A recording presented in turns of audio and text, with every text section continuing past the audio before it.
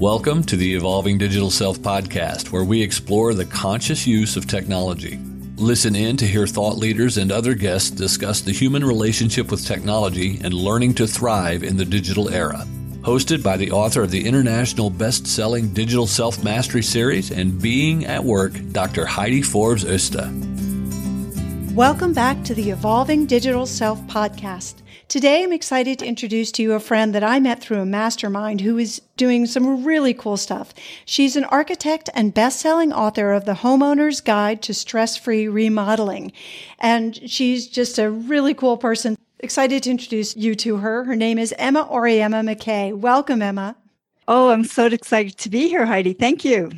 Such a treat to have you. And as some of my listeners know, I'm in the process of doing a major remodel in a foreign country, which adds additional challenges. So it's exciting to have you on and in the context of just trying to understand how all of this works and how things have changed in the way that we design, create, implement, and take part in the process of creating our dream homes and work environments. So I would love to hear your impression of like how things have changed over the course of your career because of technology. Yeah, it's almost embarrassing to say these days. When I started my career, we were actually producing drawings with pencils. And it was kind of a fine art of how you drew the line, because there were different line weights, different thicknesses of lines, and there was this little technique of twirling it to make the thinnest line.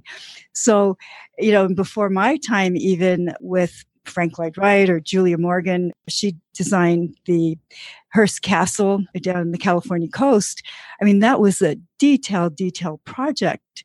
And in those days, they just drew it by hand, and save for a multi-story drawing, they had to do multi-floor plans to do each level. And then if there were lighting information on it or heating and cooling information, well, I don't think they had all that in the Hearst Castle, but, in later times, that all had to be done over and over and over again. So it was really time consuming. And even in building the buildings at that time, you think of, we'll go back to the Hearst Castle, there were artisans working on the elements of that building. A lot of them were imported from Europe who were refined in doing all that particular work.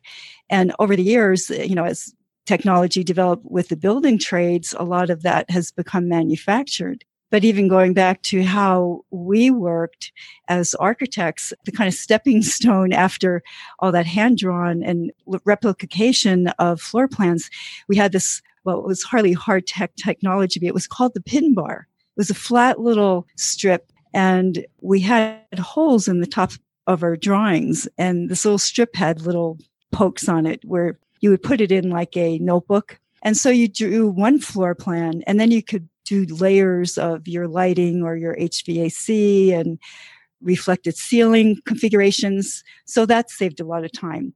But still in those days, we were transporting blueprints to the engineer so he could do his work. So there was still a lot of extra time that was added to our production time. And then came along CAD and that changed everything. It was a lot faster. Everybody knows that term, cut and paste. You would do basically one thing and then you could cut and paste portions. There were libraries developed of particular details. So that saved an enormous time from, again, before we had the electronics, you had to draw every single detail by hand. And I remember going crazy doing sheets and sheets of working drawings, we call them. So, that got how the contractors built from. So it's just kind of interesting how all that evolved. It's fascinating. And, I'm sort of laughing to myself as you're talking about the pin bar. Recently, when we first started doing the work on our house, which we're basically, we're taking it down to the studs. And, the architect hadn't had a chance to finish the drawings yet because they didn't have all the levels, but they needed to know which walls to take down and which places to go. And so I ended up having to do these hand-drawn sketches of the house, and basically old school, using graph paper underneath and the silk paper. What do you call that? The transparent paper over it. Tracing paper. Tracing paper. Thank you.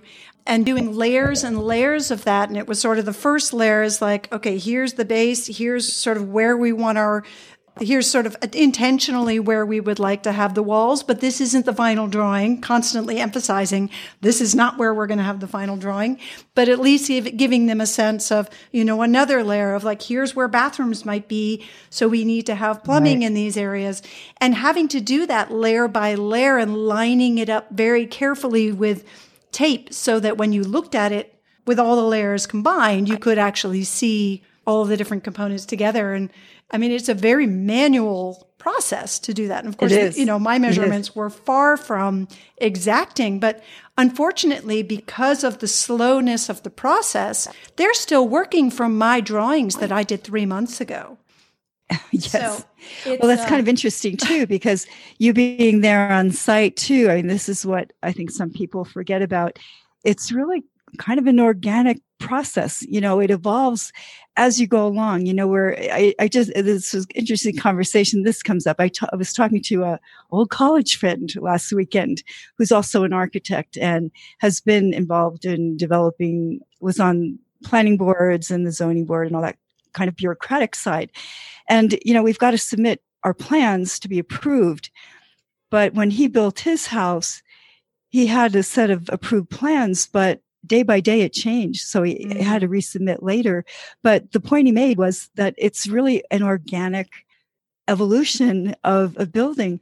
And one thing I keep trying to bring back as I go through my program, introduce, what's going on in the remodeling process is, you've got your plans, let's say as a guideline, because you've thought through the process, how things are going to function and flow and where plumbing is. And, you do kind of the basics, but there's sometimes a lot of great surprises and opportunities that come along that you can change along the way. Absolutely. Like, for instance, there was one where we were framing up an entry to a home and the plan was for a stepped ceiling, but they saw the structure, the framing, it was around kind of a turret roof. And they said, oh no, let's leave that out. So it's as you go along, and remember too, the walls aren't all filled in. So if you're on your second story and you see a great view you weren't aware of, you can put a window in. So the owner too has great participation and feedback as things go along. Absolutely. And had we gone based on the original drawings or the original structure that we saw when we purchased the house, rather than what, we had the advantage of taking it down to the studs. So you open it up and all of a sudden realize you have these enormous, beautiful beams. And it's like, well, of course, we're not going to cover those up again. It's that kind of stuff that, until you know what's behind there, particularly when you're doing a remodel, you don't necessarily know what's behind there, especially if it's an old house, because some of that stuff you may not even have documentation for. Yeah, a lot of times we find that even if we have a set of drawings that show framing and everything, a lot of times it wasn't actually built that way. So it's good to have a poke around in ceilings and walls to make sure, especially for the structure, because, if you're in the midst of a project and you take a ceiling out to do something and you find the joists are going a different way, the whole structure may have to change. So, again, you have to stop, recalculate, get the engineer involved, get an approval by the building department and continue. So it's good to, try and see as much as you can what's going on. Absolutely. And another piece to that, I mean, it's actually physically being there and seeing, but I would imagine that technology has really enabled sort of the whole team, because there's so many different players in the process of doing a remodel. There's different ways that you can use technology to collaborate on that process and share information. How have you seen that change over time? Well, I think the fact that, again, we can electronically share our drawings, we don't have to always meet. We can just, if we're on the other side of town, we can jump on these Zoom meetings and meet face to face. We can share the screen. So it's saving time and getting to one another's office. still, some things technology can't do where you're actually on site and seeing what's going on. But I think just in doing the process, there's things like when I used to do the as-built, so to say, where you go to the site and you have to do a survey. It was the old, what do you call it? The measuring stick, and now there's lasers that you can just shoot across the room and it'll give you a dimension. So there's some tools like that have made some of those kind of mundane chores a lot easier and faster. And I guess probably even more accurate too. Yes, probably. Probably. Is there a danger in that sort of too much information? And do you think it might stifle the creative process, or do you think that that's helpful? I don't know that. I'm not sure what you mean by too much information. Documenting the existing is really important because, you document what's there, but like you had to do with your home, kind of investigate too. Mm-hmm. What is there? Because if you do want to take a wall down, it may not be, nothing's ever impossible, I say. The engineer can figure that out. But just to know what to expect. And that, of course, is going to impact budget. So, if it's important to take a wall out and it's going to involve replacing it with a structural beam, that's going to impact the budget. So it's just learning about all that you can do. And unfortunately, there's not a lot of so-called technology we can find out what's behind the wall or behind the drywall. I mean, because sometimes you get going and there you might find mold, there might be insects or things like that aren't visible, and you have to remedy that as you go along. Mm-hmm. Oh, I would imagine. I mean, those organic pieces that we don't anticipate can always be an unwelcome surprise. Yeah, and that's why, again, planning the budget, I always recommend to have a hefty contingency fund. And that means whatever you're anticipating your construction costs to be, and the fees and permits and all those other fees, add on another good 15 for any of those things that may come up. So you don't have to worry about where the money is going to come from or not doing what you intended to do, just so you can move smoothly along and get what you want, because that's important.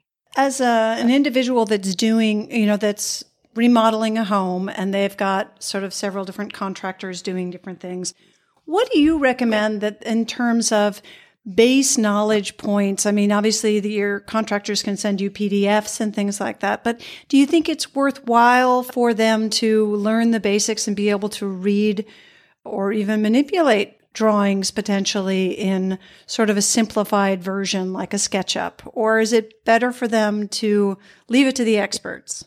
What's your personal take on that?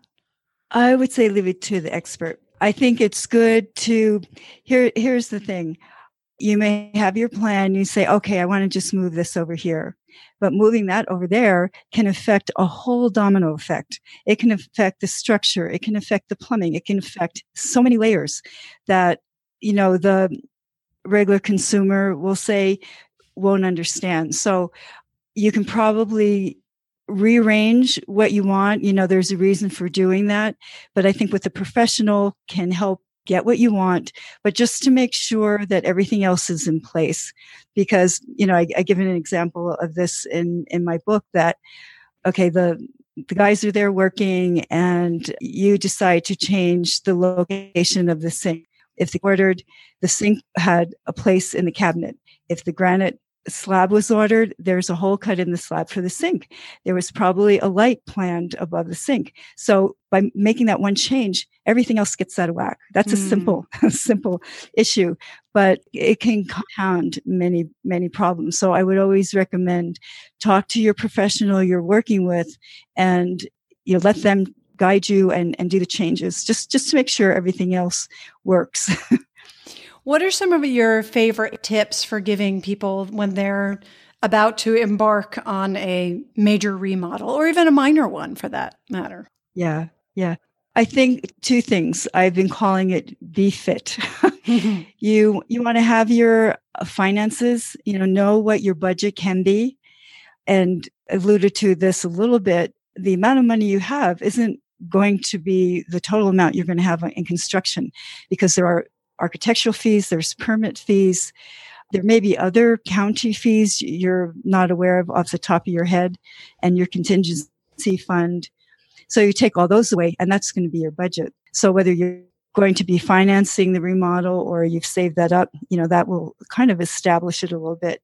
And then to actually get an idea what the budget could be, there's a simple formula. It's the area you're intending to remodel in the square feet, like, the one wall times the other wall will give you the square feet, and then times the cost of your local cost per square foot. That varies a lot, but I think the national amount is something, I don't know, say $250 to $350 a square foot. So that will give you an estimate of what you end up costing for construction. And then the other thing is, have a clear idea of what you want to do. Not so set, because if you're working with an architect, they may have introduced some other ideas to be able to use the space you have even more efficiently than you've planned. If you can have ideas what your goals are, how you like to use the space, and they'll give you, you'll have a lot of interaction with your architect or designer to really dive deep down into a lot of, it's almost emotional information that they'll want from you too, how you want it to feel, how you want it to look, what kind of light do you want. So it's a lot of layers of things to consider.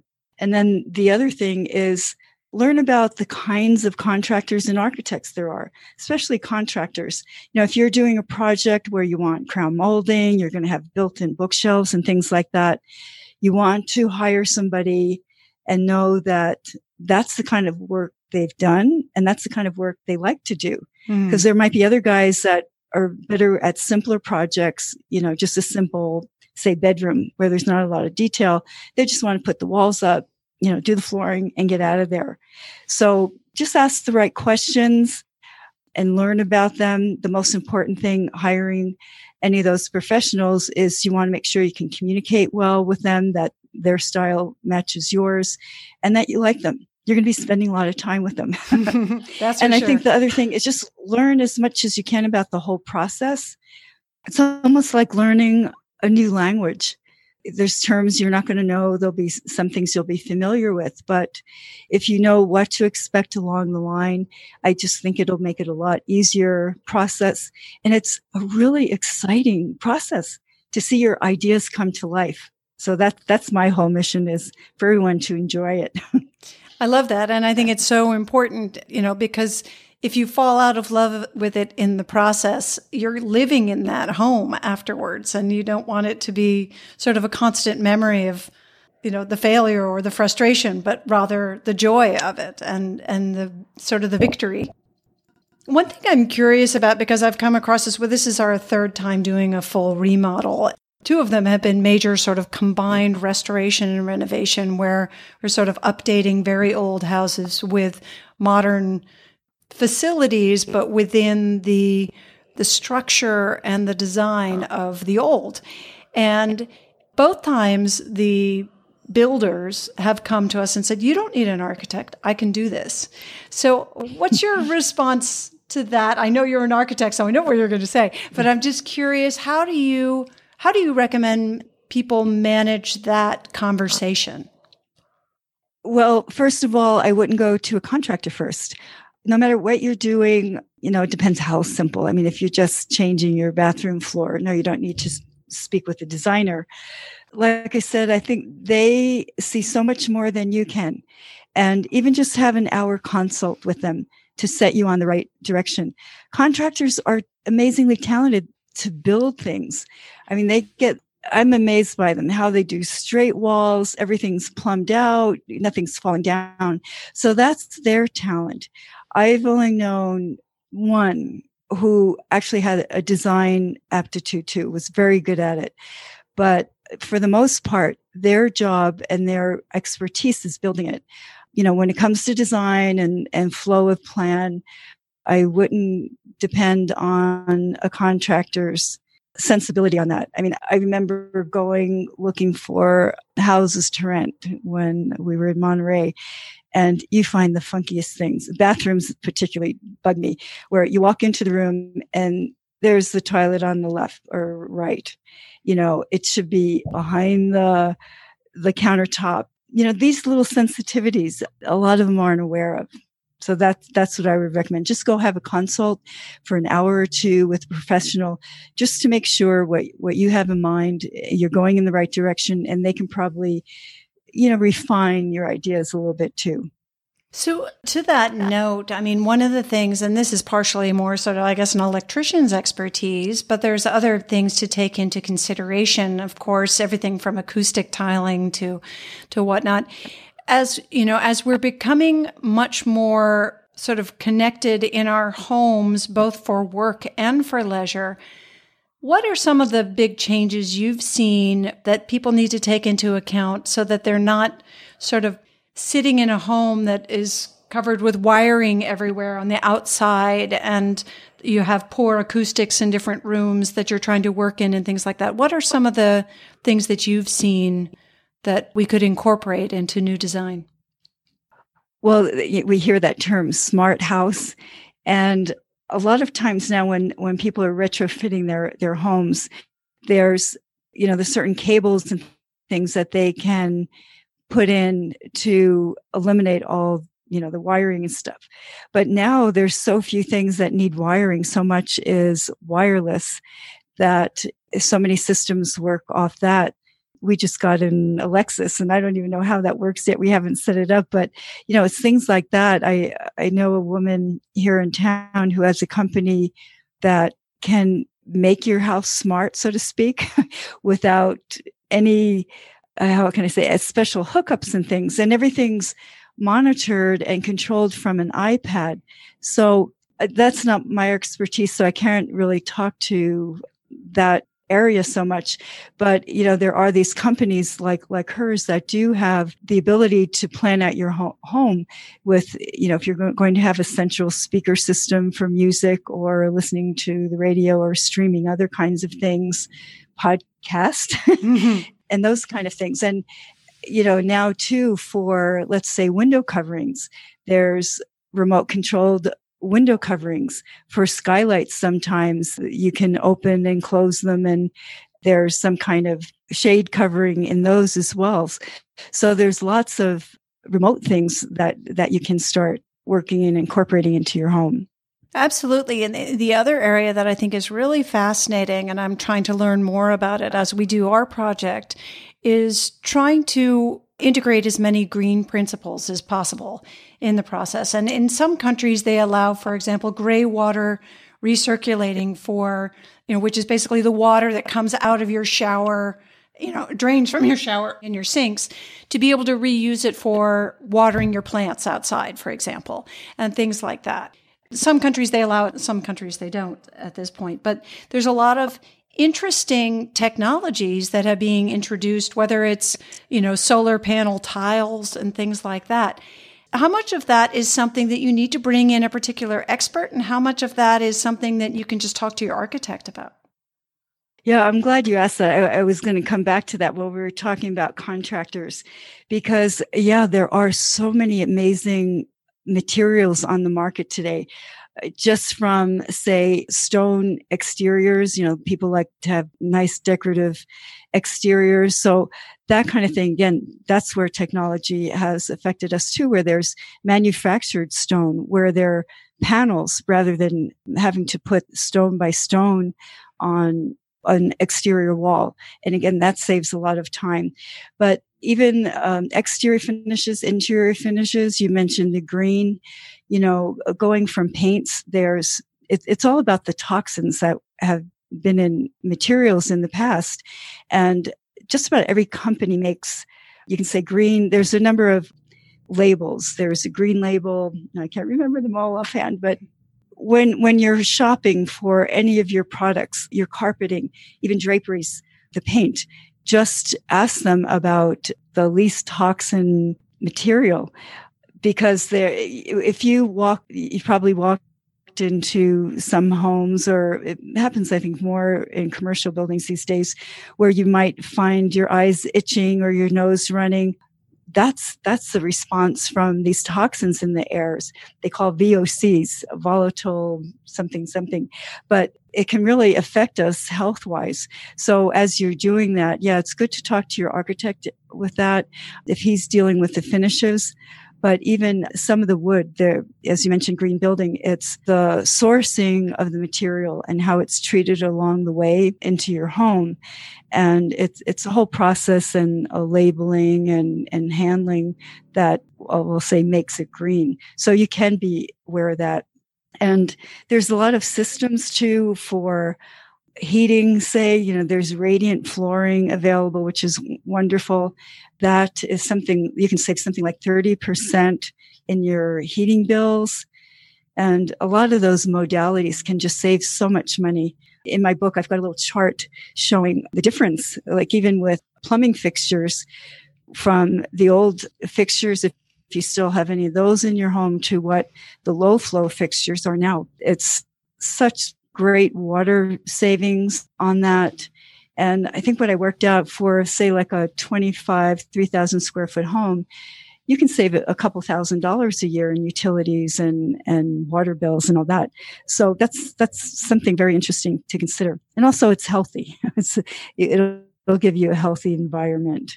So important. And I'm going to take a really quick break to just mention something from our sponsor for this week's episode, because it's funny. It may seem non sequitur, but it actually, as we're sitting here talking, I'm taking notes on my little notebook here. And it's, I write it by hand, and it's, handwriting is a technology in itself. But this one's called a Rocketbook Pro. And what I love about this is I'm taking notes that I'm going to send to my builder. But this Rocketbook Pro, actually, I take a picture of it with the Rocketbook app, and it goes up into my Dropbox, and it's the handwriting recognition is already in there. So that's built in. So it's searchable text, but it also takes the pictures that I've drawn as well as part of the information. So my builder can get the notes that I'm taking from this conversation to sort of say, oh, these are some things we need to be talking about when we have our next meeting.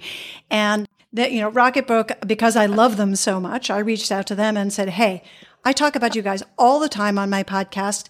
Can you set us up with a deal so that they can try this out and enjoy it for a discount? So anyway, if you go to the show notes, you'll be able to see the link. I've been able to arrange a deal for you. And by doing that, you'll also be supporting the podcast. So anyway, I just wanted to take a little side note to that, because I'm sitting here writing away all these notes about this great conversation, because I think it's really important for us to recognize that there are these different tools that we can use that are sort of hybrid from the old way of doing things to the new way of doing things.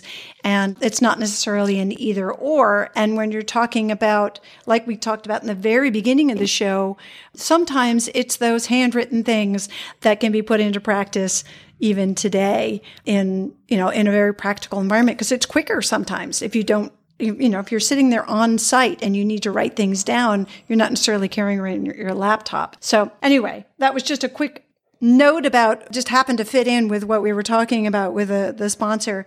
But I love the fact that there are so many different things. And, what's the best way are there good sites that we can find out about different green building tools or products or innovations that are happening in this space? I mean, there's just so many different new innovations, and it's hard to keep track of them all. And it's hard to understand what's sort of an idea and what's actually already out in the market, and what also our builders are willing to try. Because what I found is in our process of working with various different renovation projects is sometimes if they're not familiar with a new technology, they're like, no, we don't do that.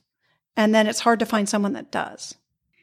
Yeah, that's true. I think it also with them may creep into the liability arena too, if they're not familiar with it. But still, a lot of, I'll say, more unusual or newer products, they will have trained people that will install that particular item. So, it's just a matter of coordinating with the contractor on that. So if that's something you want, I would say stick to your guns and, just investigate it a little more. It may just take a little bit more research to get the contractor to work with you. And yes, there are sites, offhand, I don't recall what it is. I'll send you the link you can put in your show notes. But this one site that I have in mind will list a number of household appliances such as refrigerators, washer dryers, dishwashers, and it'll show, it's an Energy Star rating, which is energy conservation. And they'll go through ratings and talk about each one of those products. So I'll send you a couple of links, Heidi, that you can post in your notes so people can do a little research on their own. And can I just interject something? I loved what you were talking about, your little technical tool there.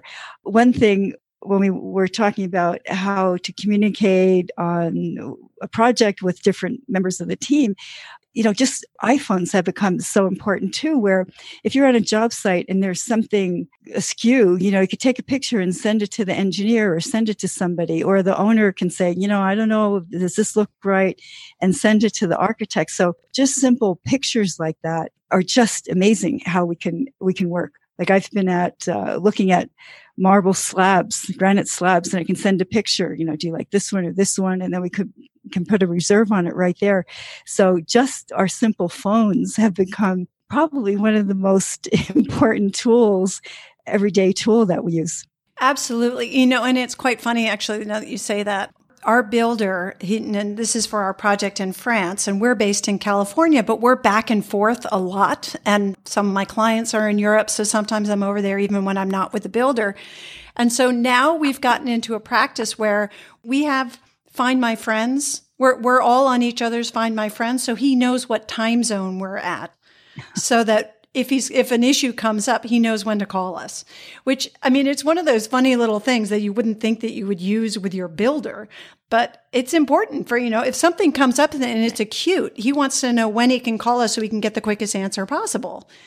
And I love the way that, if you use the technology that we're carrying around in our hands, it can make our lives much simpler and less room for miscommunication and error. So very cool.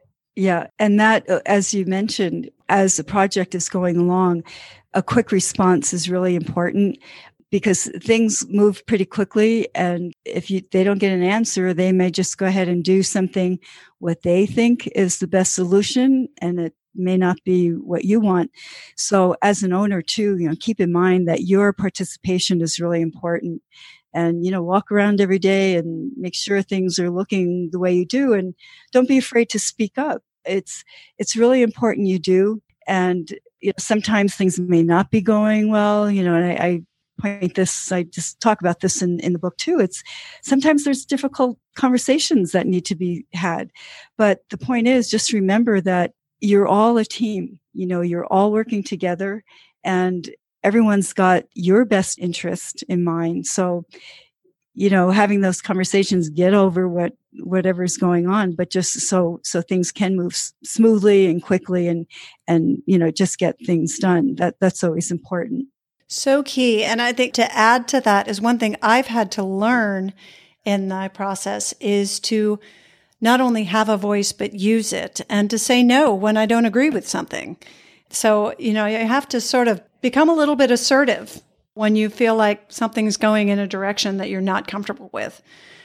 So exactly. That's so true. That's because in the sense you're the boss, it's your house and you're going to live with it and you're paying them. Exactly. So, it doesn't have to be in a harsh way, but again, it's a team because it's got to be resolved in the way that it can, because there may be structure involved, there may be plumbing involved.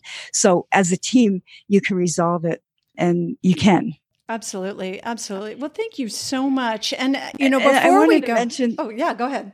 Oh, there's another interesting thing that came about. I recently went to the International Builders Show down in Las Vegas, and they had a number of workshops and lectures. And one that really impressed me, there was a woman who she works with the building industry now, but had worked with the auto industry and some others. And she was, I don't know if I say this right, a foresighter. She predicted things. Mm-hmm. And one thing she talked about was how we are so bombarded by so much information every second of the day. We're on our phones, we're on our computers, we're watching TV, so much information, and our brains never get a chance to relax. So what's happening in the design world, she showed us a slide of a headset. And in the past, I guess they were multicolored. And what's happening in the industry now, they're one color. So your eye has a chance to rest on one shape. And I realized, going around to model homes, there's a lot of new homes being built around here, and they have the models set up. And so many of them now are a lot more streamlined. You don't see that heavy European furniture like we did maybe 7 years ago. Things are calmer, more streamlined. The colors are a little more muted with maybe just pops of color. So it's interesting how technology has impacted us in that way, I'll say emotionally, because the design industry is kind of reflecting back to us to help calm us down from all that mental energy. So I thought that was really interesting. It's interesting. It sounds very much like the Scandinavian design that we see a lot of in Sweden and in Denmark. And so to that point, one of the things that we've been researching for our home, because we are planning on doing retreats there and things, is although we need to have it super connected so that people can get their work done, and there will be certain times where everyone needs to be connected, but identifying ways that we can also create spaces that are completely electromagnetic frequency neutral, and also the ability to, basically not have a connection in certain spaces, to have that quiet space to think, to allow your brain and your body the break from the technology, and to see if there's ways that you can actually turn that off in certain spaces, despite the fact that it's an uber connected space. So I'm curious to see where technologies will go in that direction too, to really support better well-being as we become more connected. So. Yeah, that's interesting. I understand that electromagnetic fields aren't good for us, but I don't know how that can be resolved. I know there's little wall plugins and other little mobile devices you can to supposedly counteract that.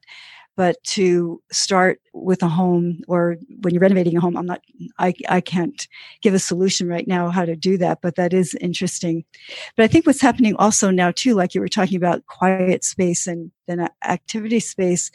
Also, I think what's happening in planning spaces, homes, and remodels is having flex space where one space can do different things.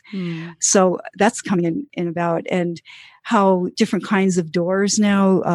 I just interviewed a company called NanoWall, and they have glass moving walls, we'll say, not just doors. So there's a lot of flexibility that you can incorporate into your designs, existing home, or if you're doing a remodel or a new home, that can help you with making spaces flexible like that too.